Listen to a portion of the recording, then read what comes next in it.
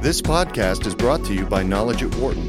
For more information, please visit knowledge.wharton.upenn.edu. This is Mike Useem. I'm with my colleague Adam Grant, and today we're going to talk with Alex Gorsky, Chief Executive and Chair of the Board of Johnson & Johnson, a company with about 130,000 employees. It's part of the Dow Jones Industrial Average, annual revenue somewhere north of $70 billion in 250 companies around the world.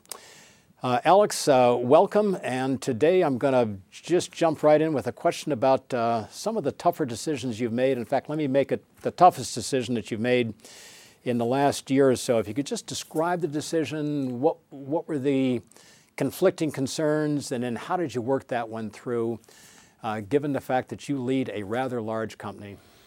Well, hey, Mike and Adam, thank you, first of all, very much for having me here. And on behalf of all the employees of Johnson & Johnson, I'm really proud to be here to be able to talk to you about some of the issues. And thank you for all the things that you're doing here at Wharton. You know, Mike, fortunately or unfortunately, during my career, I've had a chance to be part of some pretty significant decisions along the way, be it strategic, business, operational. But I've got to say, I think some of the most challenging, and probably the most challenging, has been as it relates to very significant organizational and people changes within our company.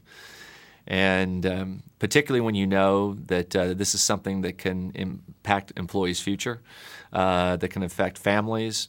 Those are things that you always want to do with a lot of thought, with a lot of care, and a lot of empathy. So those types of decisions for me personally have always been some of the most challenging. And there's a few things that we try to do. Obviously, the first is make sure that you've got the right team around you. So many of the decisions that ultimately find their way to me have by and large been decided by a great group of leaders who have a tremendous amount of responsibility in terms of their businesses and the organizations that they represent.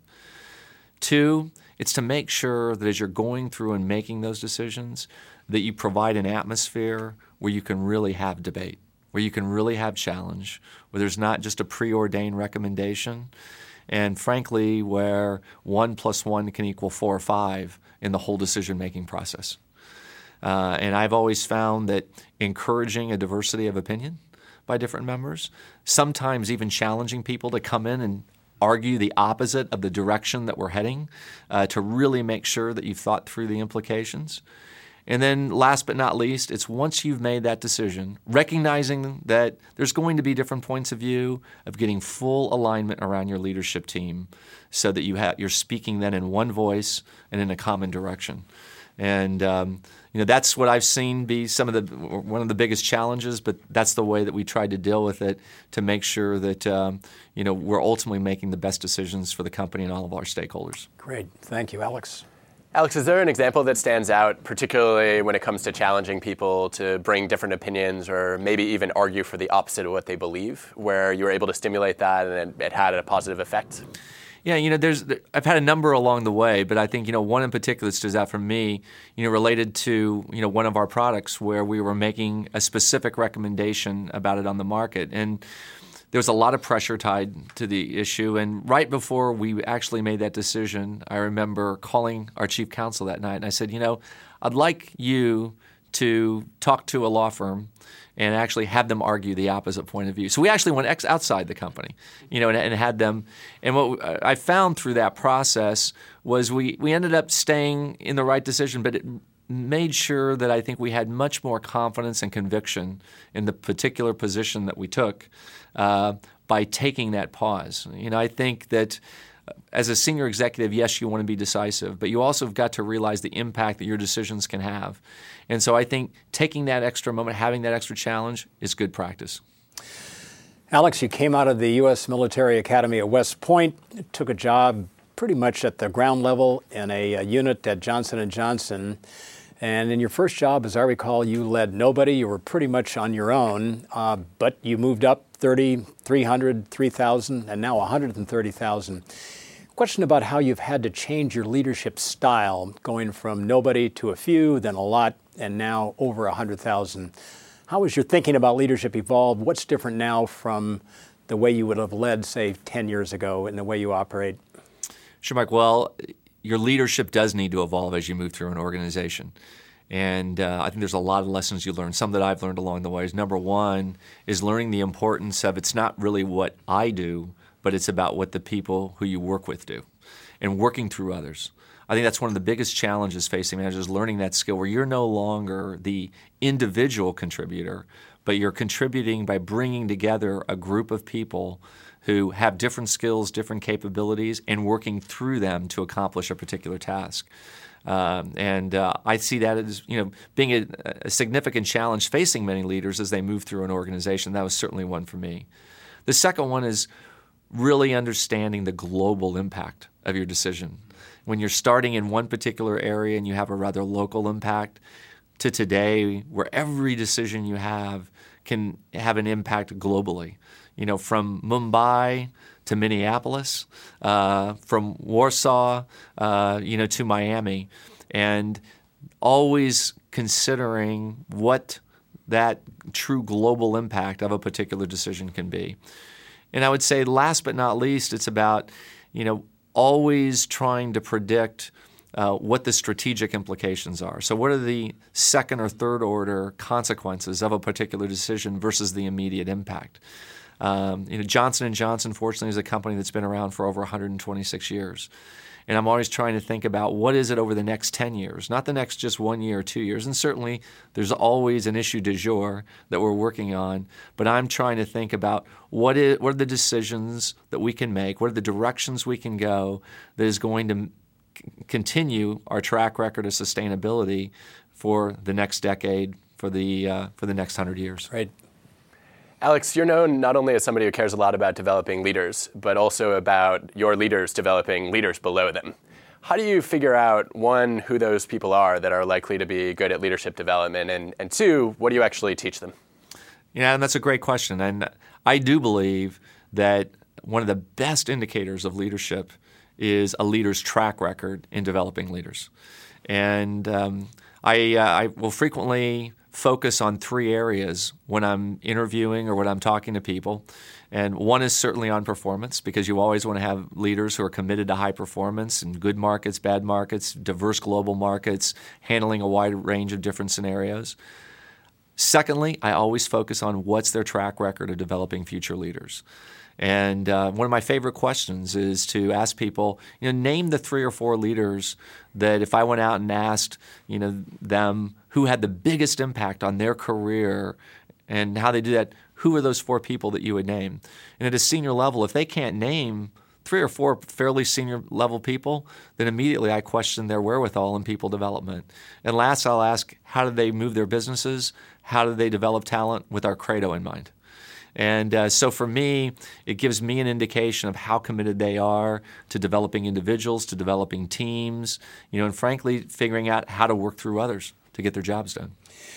Alex, as people look at a high office, whether community, the mayor, a company, chief executive, the country, the president, people are looking in, and sometimes their perceptions are on the money, and sometimes they're wrong.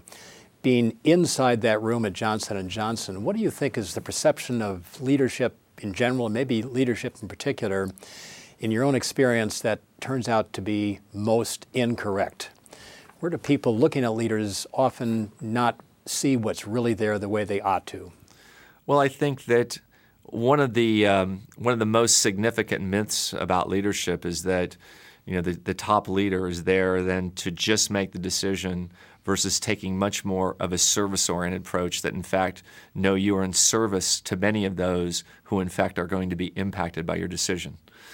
And, and I can tell you right now that I definitely approach the job from the latter and always trying to understand the consequences, the implications that your decisions are going to have on your different stakeholders, ranging from customers, the communities that you work in, your shareholders, your employees, all the people that that might be touched, and learning that at the end of the day, we're really in service to them.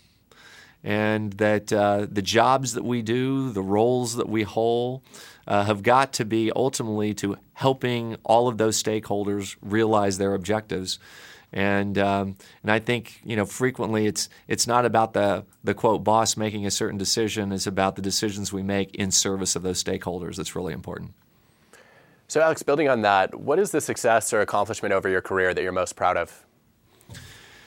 I think the thing that I'm most proud of are the great leaders that I've had a chance to work with along the way, who have gone on to take great positions of responsibility and, frankly, make a difference within J&J and, of course, in other areas as well. I've had the opportunity to work with a broad number of people through my several decades now, and frankly, starting with my time in the military, starting with my time as a coach with my son's teams, to my time at Johnson & Johnson, sometime at Novartis as well. There's nothing that gives me greater satisfaction than knowing that people have been able to go on and frankly do a lot of good things for patients, for consumers along the way. That's a great deal of satisfaction. And of course, most importantly, just knowing that the products and the services that we're offering every day hopefully are helping people live longer, healthier, and happier lives. That's a great sense of satisfaction. Alex, a question for people who are just coming into leadership responsibilities. So think about the first job when you had responsibility for others. I think maybe even later on, but especially for those who are first taking on a significant leadership role. From your own experience, what are the one or two lines of advice that you'd like to pass on to them so they can get to where they want to get to in taking on that leadership obligation? Look, I think a couple of things. One, I would say is what's really important for early leaders is to be themselves. So often leaders get into a role and they maybe have some ideal of what it is to be a leader that they try to be. And I think the most important thing that a new leader can have stepping into a role is humility, is understanding that they're going to learn, that they're going to make mistakes, and to approach the scenarios as something where they're going to have to grow into. And I think having that kind of a mindset will immediately endear the people who are working with you and around you. They're not looking for a perfect leader. They want a leader that cares about them and who's going to help them try to be better. And I think as a new leader, if you remember that they expect you to be human, that you're going to make mistakes, and that as long as you learn and care for the people who are working with you, I think that's the most important thing that you can do. Quick final add-on question on that. As you come to lead more and more people, high touch becomes more difficult. You've got people all over the world. And thus, the tone you set at the top, the culture, the ethics, the values become critical. Johnson & Johnson has a very famous credo, 300 and a few words that say, we're here on earth to serve people that need our products, great community, great employment setting, and then we work for shareholders as well. When I was in your headquarters a couple years ago, I noticed that credo is carved in stone on the main floor of headquarters. What happens if you want to change the credo? Well, look, Mike, as you know, the credo is our aspiration at Johnson & Johnson. Written over 70 years ago by General Robert Wood Johnson himself. It's been a great source of inspiration, and it does outline our responsibilities to our different stakeholders, all that you mentioned, customers, employees, communities, as well as shareholders ultimately. And through the years, there have been a few times when it has been updated.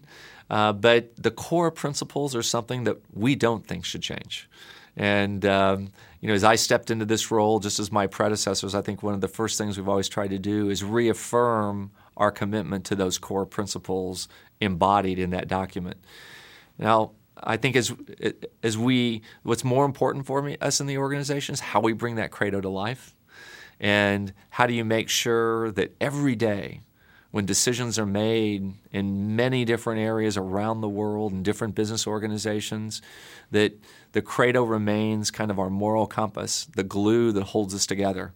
And that's something that we constantly reinforce through town hall meetings, through outreach programs. In fact, just this year, it's the 70th anniversary of our credo, we're having a Credo Challenge sessions where every board of the 250 companies that you mentioned earlier is challenging the relevance of our Credo and going through it line by line. And I think it's through that as you keep that alive in the organization, again, which we think is incredibly important to make sure that we do the right thing. It's all about leading people, it's all about leading values, and it's all about sustaining the culture. So, Alex, thank you for joining us today. We really appreciate it. Thanks very much. Thank you, Mike. Thank you, Adam. Thanks, Alex. For more business news and analysis from Knowledge at Wharton, please visit knowledge.wharton.upenn.edu.